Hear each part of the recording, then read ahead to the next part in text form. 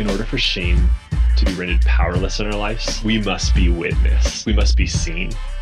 Your gifting is going to seem like things that are just very obvious. They're going to seem like, well, everybody can be this welcoming. Everybody can see that moment where I just saw. We're going to feel like anybody could do it. And that's what makes it your gifting. Watch how people avoid the face of somebody in need or asking who makes you uncomfortable. Every one of those faces reveal God. We have to remember our past and recount the things that God has done for us. And then that gives us faith to keep going to where He wants us to be. Hey guys, welcome back to the Ansons Podcast. I'm Blaine. And I'm Sam. And today we are talking with a familiar voice, Dr. Dan Allender, who is going to introduce himself pretty quickly into the show, just proving how comfortable he is. We actually recorded this podcast a couple of weeks ago before any of the latest of this building tension went down with the death of George Floyd, and it feels more timely than ever. Today's podcast is about a worldview of forgiveness. And as usual, Dan, therapist, psychologist, founder of the Seattle School of Theology and Psychology, expanded the issue from it's good to forgive to you're participating in the future of the universe by bringing the restoration of all things in Jesus into the world. To some other very provocative ways that forgiveness can get walked out. Right? It wasn't just roll over and say, I forgive you. It's not sunshine and rainbows. Right. Just a note on the content. We happen to be airing this at a moment in time where anything remotely social or political triggers the reservoir of frustration and hatred in people across the political spectrum. And it's important to know going into this episode that Dan is not a fan of Trump. And whether that makes you angry or whether that makes you want to rejoice, the point holds that in this episode, you will have an opportunity to practice in real time the discipline of relating through very robust forgiveness. And kind of frankly, if your church is anything like healthy, you should know sane people who you respect, who fall on either side of the political divide. So insofar as Jesus has abolished every dividing line of hostility and brought people who would otherwise be enemies near, don't let that throw you. Take the episode and let it sort of blow your mind as it blew our mind. Here's Dan Allender on forgiveness. Welcome back to the Ansons Podcast. I'm Blaine. And I'm Sam.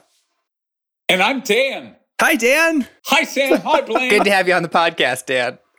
Dan, I'm glad that for you, it wasn't enough just to quarantine, that you actually moved to an island and burned the ferry behind you to preserve civilization. Thank you for doing that. Took it very seriously. You're welcome. We're hoping to save not just my life, but all my body fluids for posterity. What do you... You know what? No. Yeah, Sam. Sam almost asked the next question. You almost got baited. There is a next question, and we're going to avoid it at all costs now. All I'm thinking of is saliva, nothing other. Nice. Yes, you derailed Blaine. You did. It. You effectively did it. That is awesome. It's not easy. The substance of our conversation today corresponds to a phenomenon that's visible basically everywhere. And here are a few illustrations.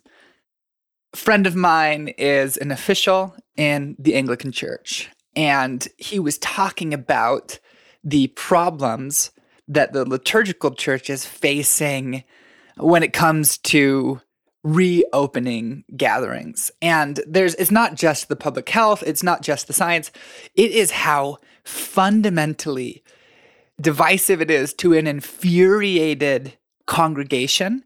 And he was honestly kind of baffled in our conversation is he just said, I really underestimated how many schisms were going to come out of COVID. And another story, just sort of to fill out the constellation, was chatting with a friend, catching up on life and how are you doing? What's good? What's difficult? And the response was this kind of, I am just having a really hard time with people who aren't and blank. Because the value of that illustration is this person could have gone either way, but there was just this smoldering anger. And for me personally, I would say that most of the time there's, some kind of disappointment or letdown to manage in my life. But right now, I am disappointed with my grocery store clerk's response to something, and with my friend's disappearance, and with the, state of my church, and just going, whoa, there is a level of pervasive hurt right now that just makes, the 2016 election look like kindergarten by comparison. And so Sam and I were having a conversation and just realized, oh my goodness, people are more angry with more parties that are very personal and intimate to them than maybe they have been before, like not since that disaster at the prom. And when forgiveness is going to be one of the skills that helps a person survive this moment. And so how do you do it? This is a mysterious skill. Oh, well, it's so glorious to name as you have named. We are living in unquestionably one of the most exciting eras that I can ever even imagine. Like the privilege of living in a pandemic ought to take our breath away. And things are unquestionably going, as my grandmother would say, going to hell in a handbasket.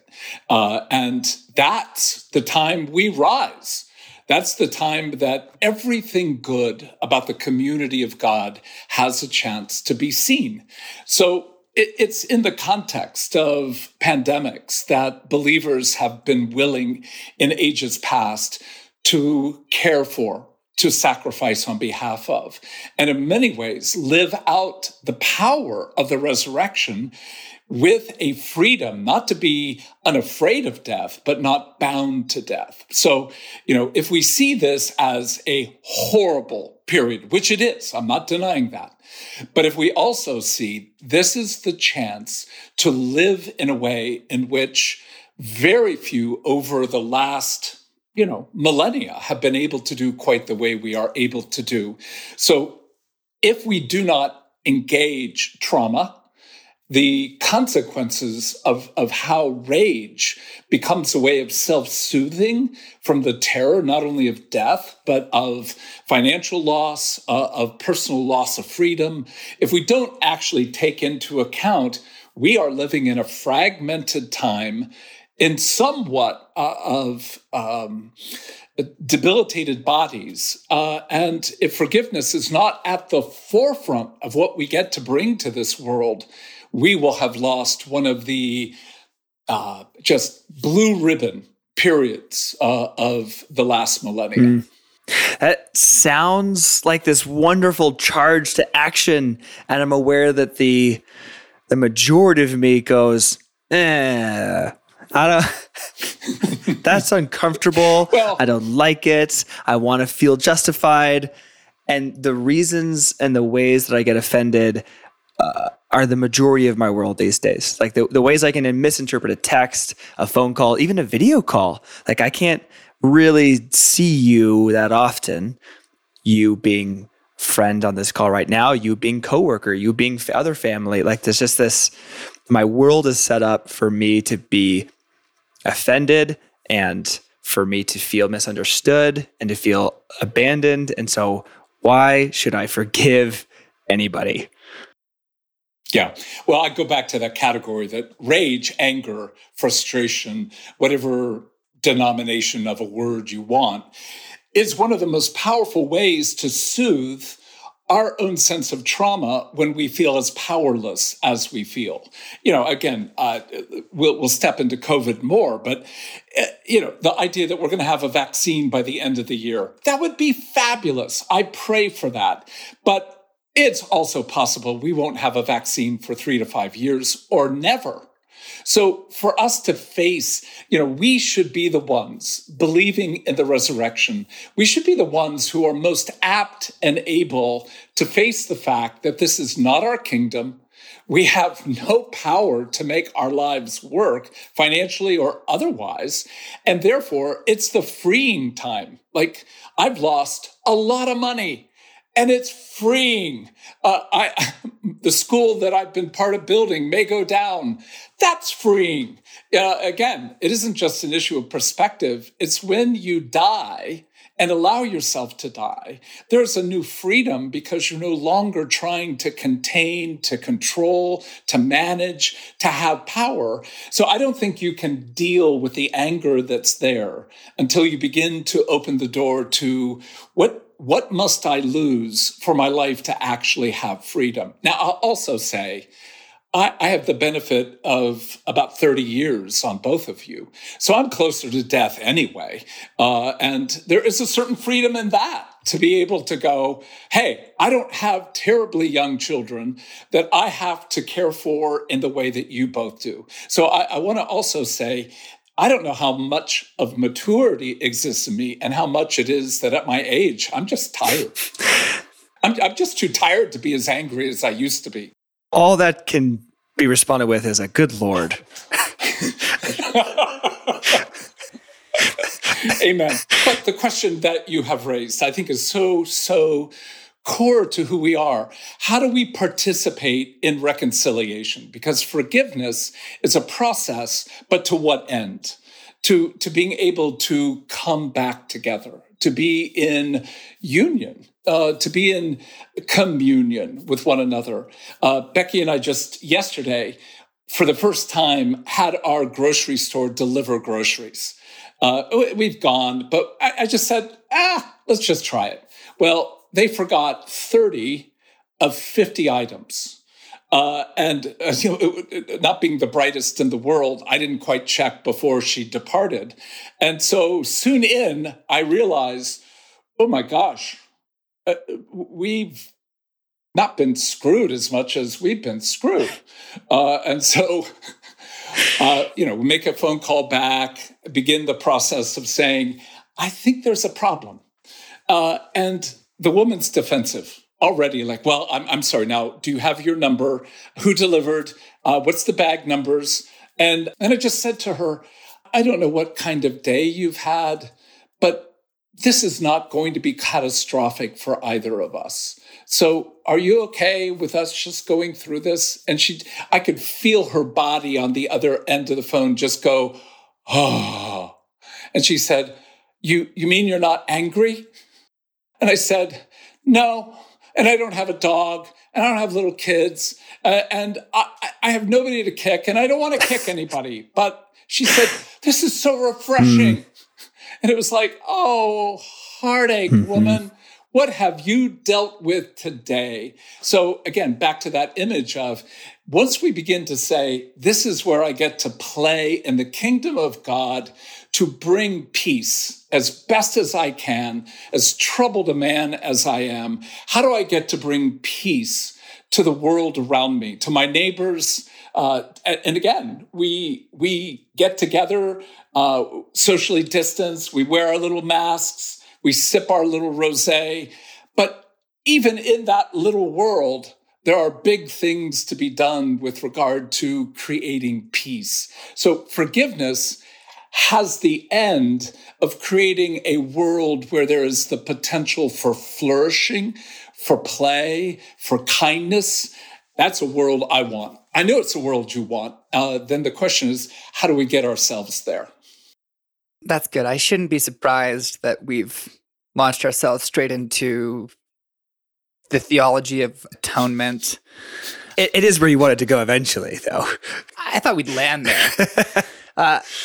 It is an inspiring picture. And, what you're describing is calling up in me the desire to operate differently in view of New Frame.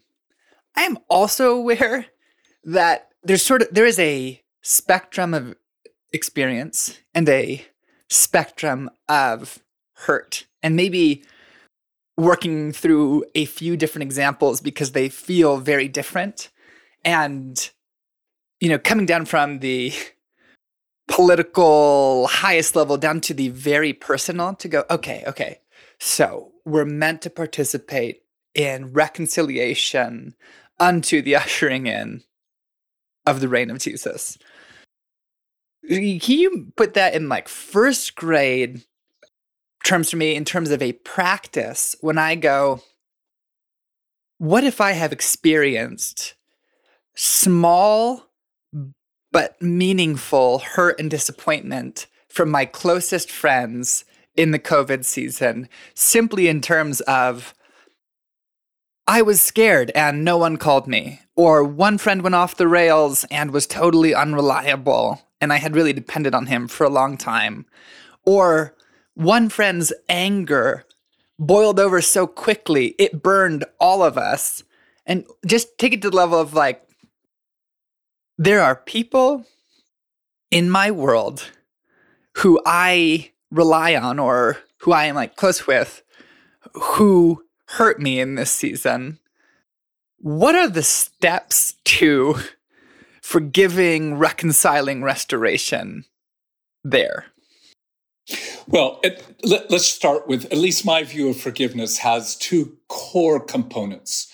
One begins with the notion of canceling the debt that is owed, which always underscores the fact that the debt you owe me whenever you fail me is something you can never pay back. Given 1,000 lifetimes, you cannot pay it back.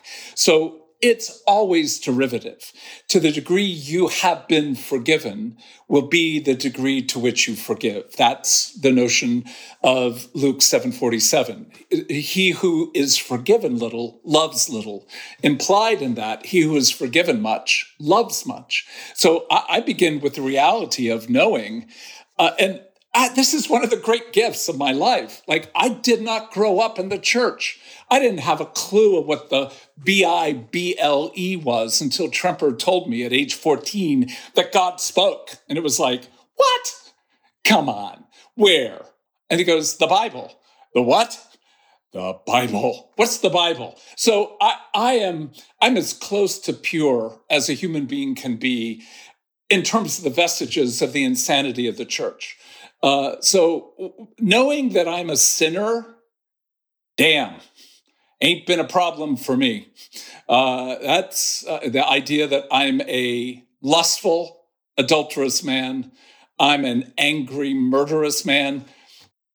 I got that one down well. So the issue of what I've been forgiven for is huge. And that's not just past life. That's an interaction that I had with Becky as to where she had put a pair of pliers.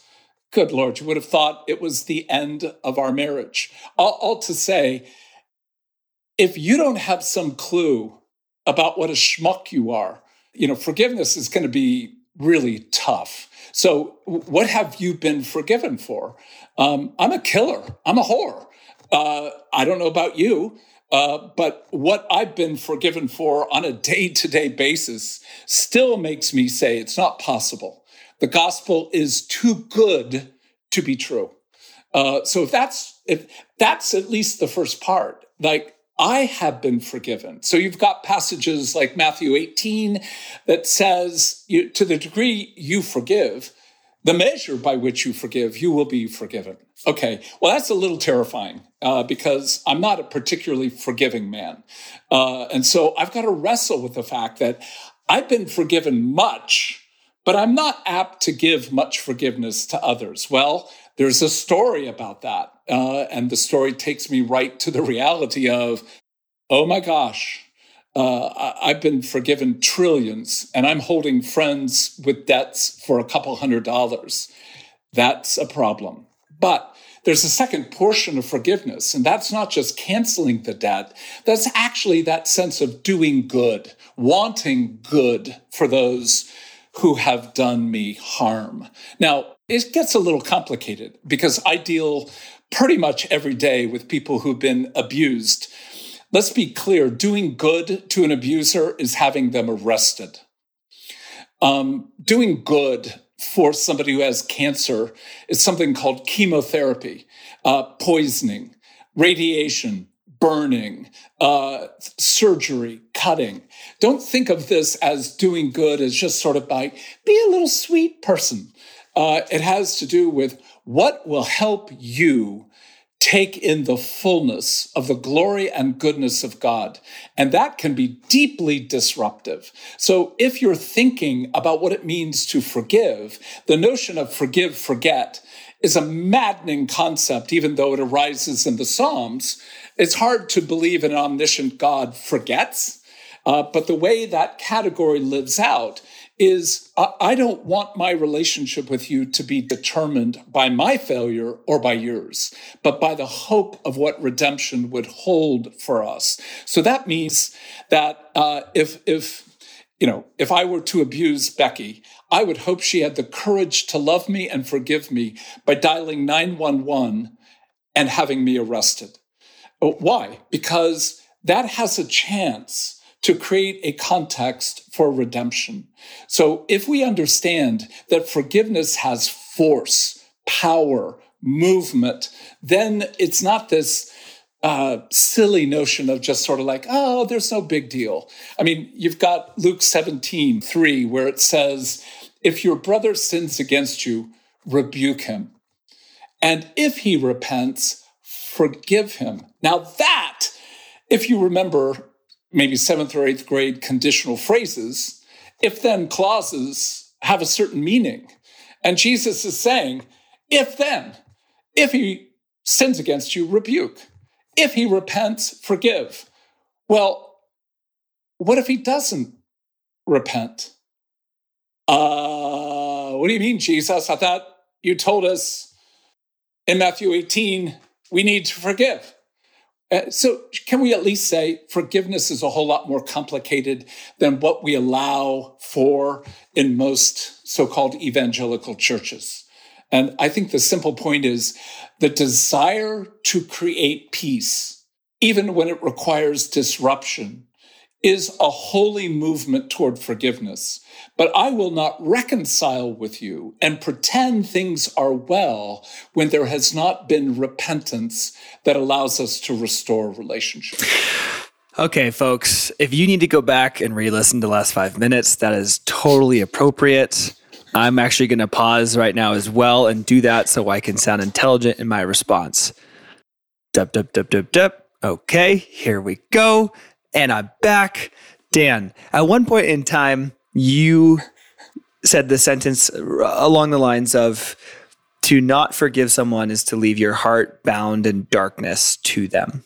This feels like a complex wrinkle in the scenario where someone may not be repenting, but you may need some measure of disconnection, freedom from being wrapped up in that person's darkness. And so just to make what was already a fairly complex, nuanced topic, let's just maybe see if there's another degree we can do that too. Well, think of it this way. When I hate you, I essentially am making love to you because our hearts are bound in this degrading, sadistic, masochistic bond that really is a form of S&M.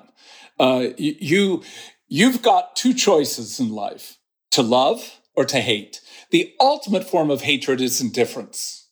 When I don't care what, I don't hate you, I just don't care anything about you. It's the ultimate form of hatred. So that's why Jesus says, I think, would I that you were hot or cold? But the notion of indifference is a form of being lukewarm. So when people have harmed me, I have to go through a process of hating them. And I will hate them. I will want to destroy them. I have a very keen imagination, and I usually kill people by various different means. And so after I get that in my head for a while, the gospel is actually there through the Spirit. And the Spirit basically goes, oh, that was really thoughtful. Maybe you want to write a novel. But maybe in the process, you'd like to engage the fact that you're actually bound to that person. The person you hate, you're more bound to in some ways than the people you love. Really? You want that level of dark intimacy with the person who harmed you? Not me. But I do. I mean, again, do you see the bond of part of me does? I want to kill you. But I actually want to hurt you even more. And the best way to hurt people is to forgive them. It really pisses people off when you have a heart that is playful, kind, open, but also strong, bold, and unafraid. And that injection of the very presence of God creates all sorts of complications for the people who expect either judgment, anger, or expect you to forget and go on. So that freedom to go, look, you don't have a choice. You're going to love them. You're going to hate them. Really? You want to hate them? Because it binds you deeply to their spirits, to the warfare that they are part of. I don't want to get that close to people who have harmed me. I'd rather love them. And in loving, I may ultimately say, in love, I know I don't trust you further than I can spit you. So love doesn't mean it's all better. It's going to be all reconciled. It's all sweet now. No, it just clears the way so we can engage. And perhaps that engagement will include, I need to rebuke you. You need to rebuke me so that we have the potential again for a harmony, for a shalom that's not possible as long as this barrier is between us. It's so good. Man, just want to call attention to these two connected parts of forgiveness that have come up in the past 10 minutes. And it's really interesting where you talk about forgive to the degree that you have been forgiven. And it's really interesting. I think, this hasn't been sort of hashed out in observation, but that for young men in our generation, especially, there really is a temptation to ignore sort of the existential fear of our own indebtedness and failure. And many of the promises of progressive ethics give you a solution of you can live well, and the things that you are not doing well aren't your fault or aren't expected of you. But to go, you actually rob a person of being able to receive something to offer. And I just think really basic where this is a relief to me is a couple days ago, and I'm currently in just the deep dreaming phase of putting a power rack into my garage so that I don't have to go to work to use the weightlifting equipment. And I'm deep into this dream and planning how much money I'm going to spend. And then Jesus sort of comes up and goes like, hey, quick question. When was the last time you asked Emily what her dreams were? And I was like, I honestly don't remember. And so it was like, oh my gosh, I have a real opportunity here to go, oh, I don't think about my wife's dreams on my own. Wow, that is such a failure. Okay. Thank you for your forgiveness, God. Go to Emily and go, Emily, hey, I was just thinking about the gym that I want to build, and I realized I don't ask you about your dreams, and I'm sorry. And what are your dreams for our house? And then she kind of laid out a few, and it was just shocking how I didn't know them, and went, Wow, that is a good idea. I would love to make the backyard better for our daughter to play in. Good idea. Or another one of just going, wow, what this season has exposed in me is how ready I am to jettison friendships and go, oh, you offend me? You're out. Don't care. And it's not like a public thing. It's like, no, I will like expunge you from my heart immediately and just go, we're not friends. Like, boom, whatever that reality is, I've just canceled it and going, whoa, okay, so, not in like the ultimate kingdom sense, but when we talk about the flesh, I'm like, man, I really am very reactive to people and unable to offer the kind of loyalty that I would like to receive from people. So what do I do with that? And go, okay, so one, like, young guys, don't give in to existential fear and ignore your own failures. They will help you because when you experience forgiveness, you have something to offer. And then the connection with moving past hatred is actually just an intense desire to be free, or even to like have less connection with the person, not more. Those are really surprising reframes of those two realities. And one of the questions as you're talking about hatred is to go, the scenarios that you've described have been like intense harm or someone that you're angry at, and go, okay, how does it work with like really casual hatred or the really low grade hatred that builds up over time for like, that finally expresses itself in like, man, I just hate my church. I just hate those guys. They fail so often. It's such an annoying thing. What do you do there? Oh, gosh, I love the way you framed it because, there's so many things in my marriage that are so revelatory of, I think I actually live some of what we're talking about. But often in the big matters, but sometimes it's the smallest that just absolutely seem to take symbolically all the other rage that comes out. I had come home with groceries, and we're living. Both Becky and I have some immunological issues that if we get COVID, it's not likely going to be good. So we've taken on a very, very conservative approach. And one of the things that I asked her to do is, when I have bags, open, about when I'm coming home, open the front door so I don't have to touch the knob so that I then have to go back and clean it. Well, she didn't. But I rang the doorbell 4 or 5 times. She doesn't come. Finally, I open the door myself and I see her sitting on the couch in a Zoom call with 4 of her friends from elementary school. And I'm like, do I rage in front of people I haven't seen in 50 years? I don't think so. So I contained myself until she got off. And then, oh my gosh. I'm fairly bright and verbal, and there's vitriol. And I just unleashed her insensitivity, her lack of real awareness about the potential of this disease. It was brutal.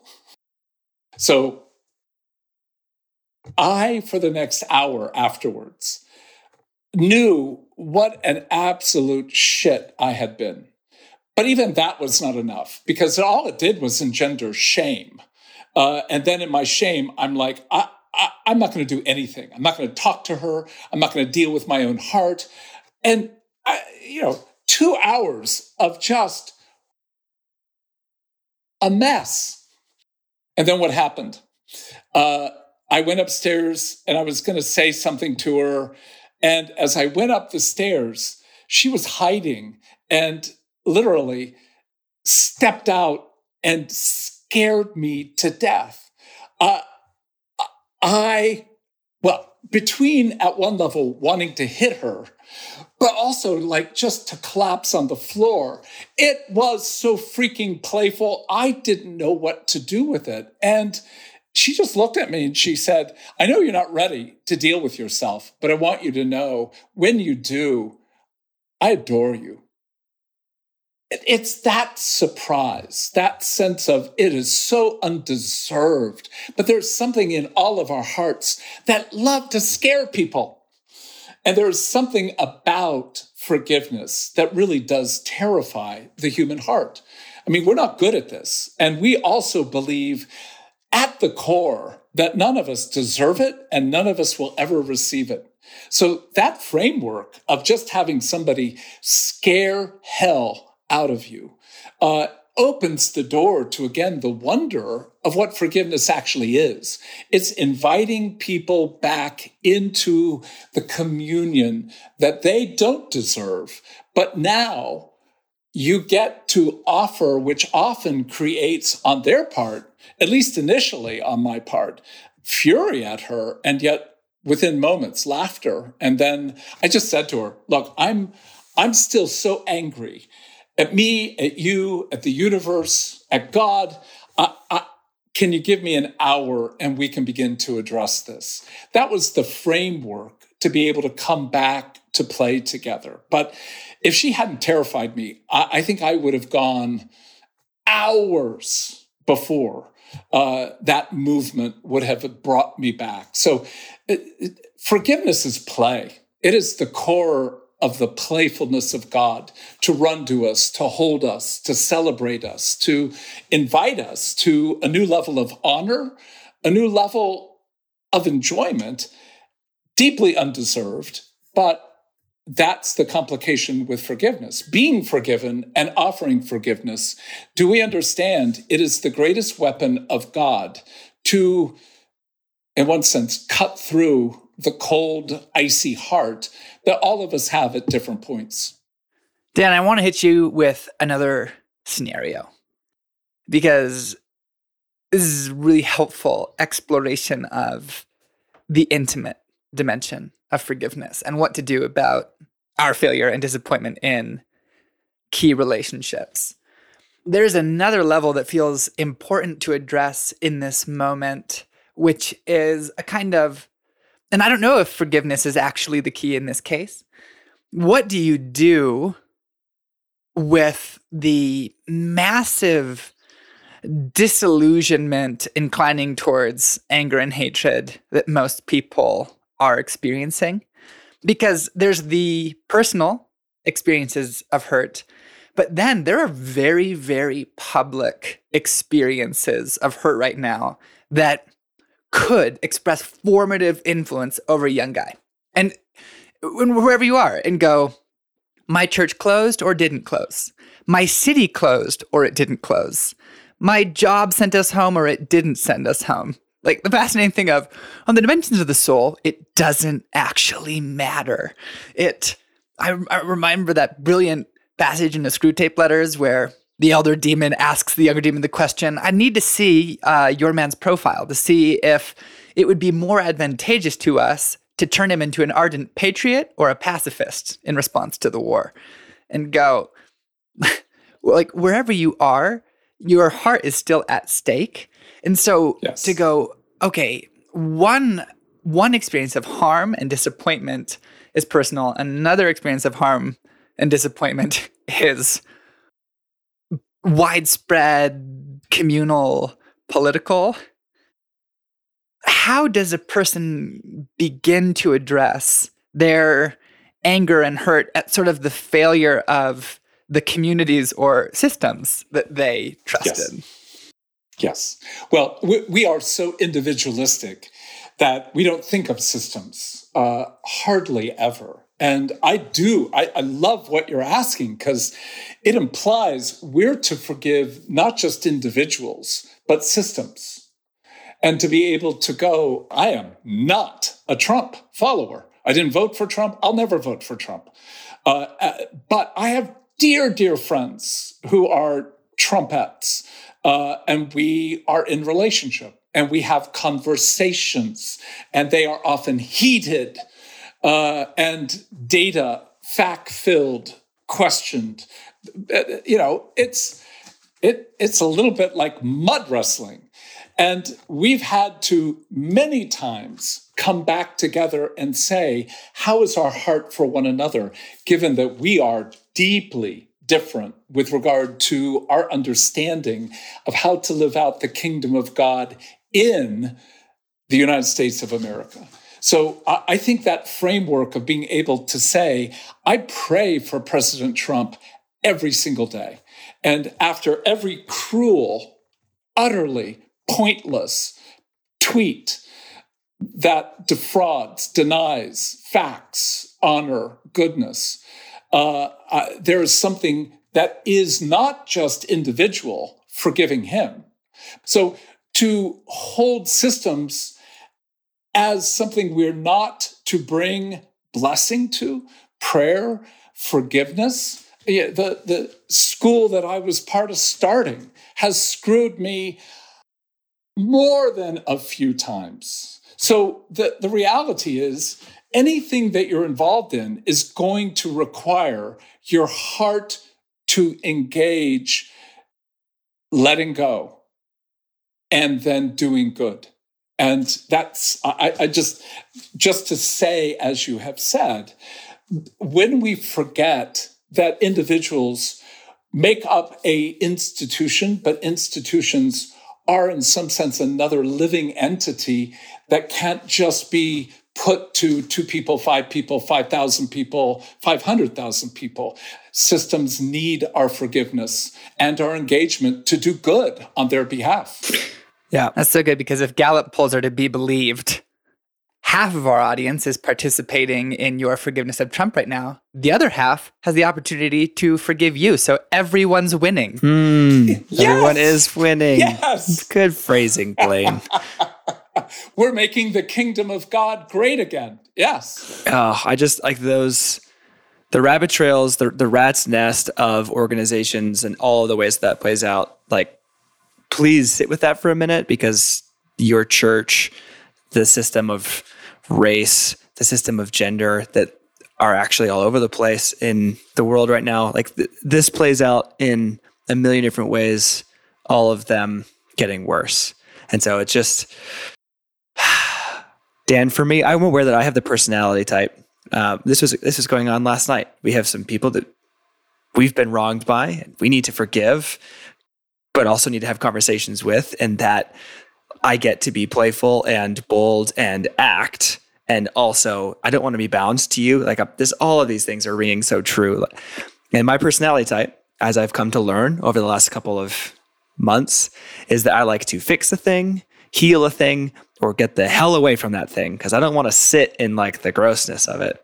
And I have noticed just how true your comments were earlier about the hatred is that binding, is that focusing.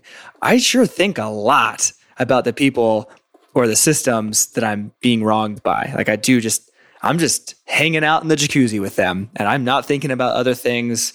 And so my personality type, like as I was saying to Susie the other night, I don't want this person, this system, to take up any more of my time or of my life than it should have the rights to. I'd like other things in those places. I'd like to be a happier person, because I'm not sitting here getting more gray hairs and obsessing about and having cortisol flood through my system, even though they're not in the room.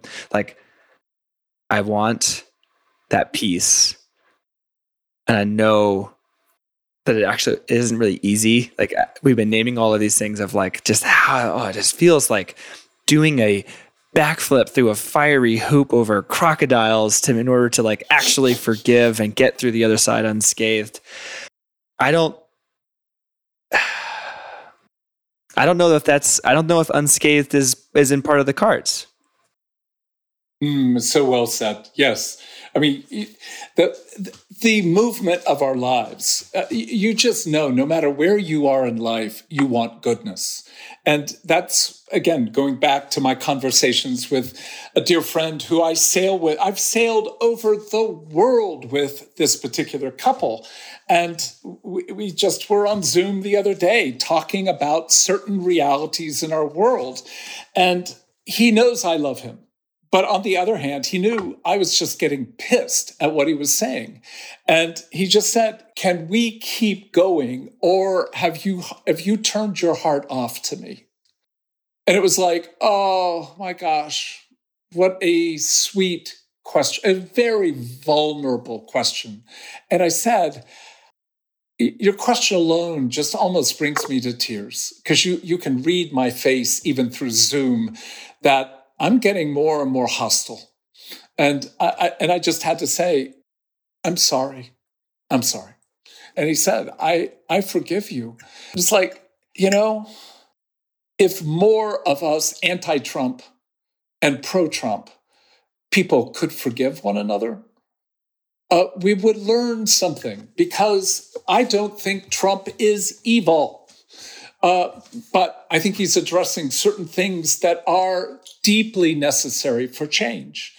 But 1,000 different ways in which he does it and things he has done, I think, are just dreadfully wrong.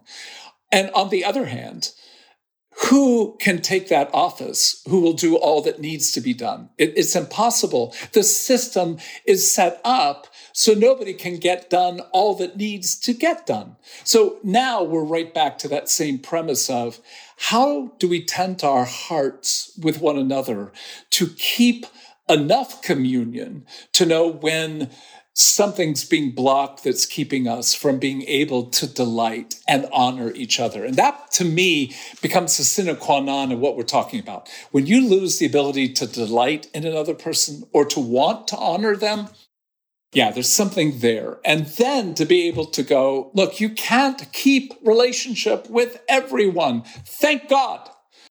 But when you have a history of either rage, like I do, or a form of indifference, which is even worse, then you've got to look at that tendency and to be able to say, it's not leading to life for me or for anyone else. And I've got to let that disruptive work of the Spirit take me back into all the factors that make forgiveness something that's not a delight and a joy and play, and making it tedious, laborious, agonizing. Then that's where I've got to come back to the gospel.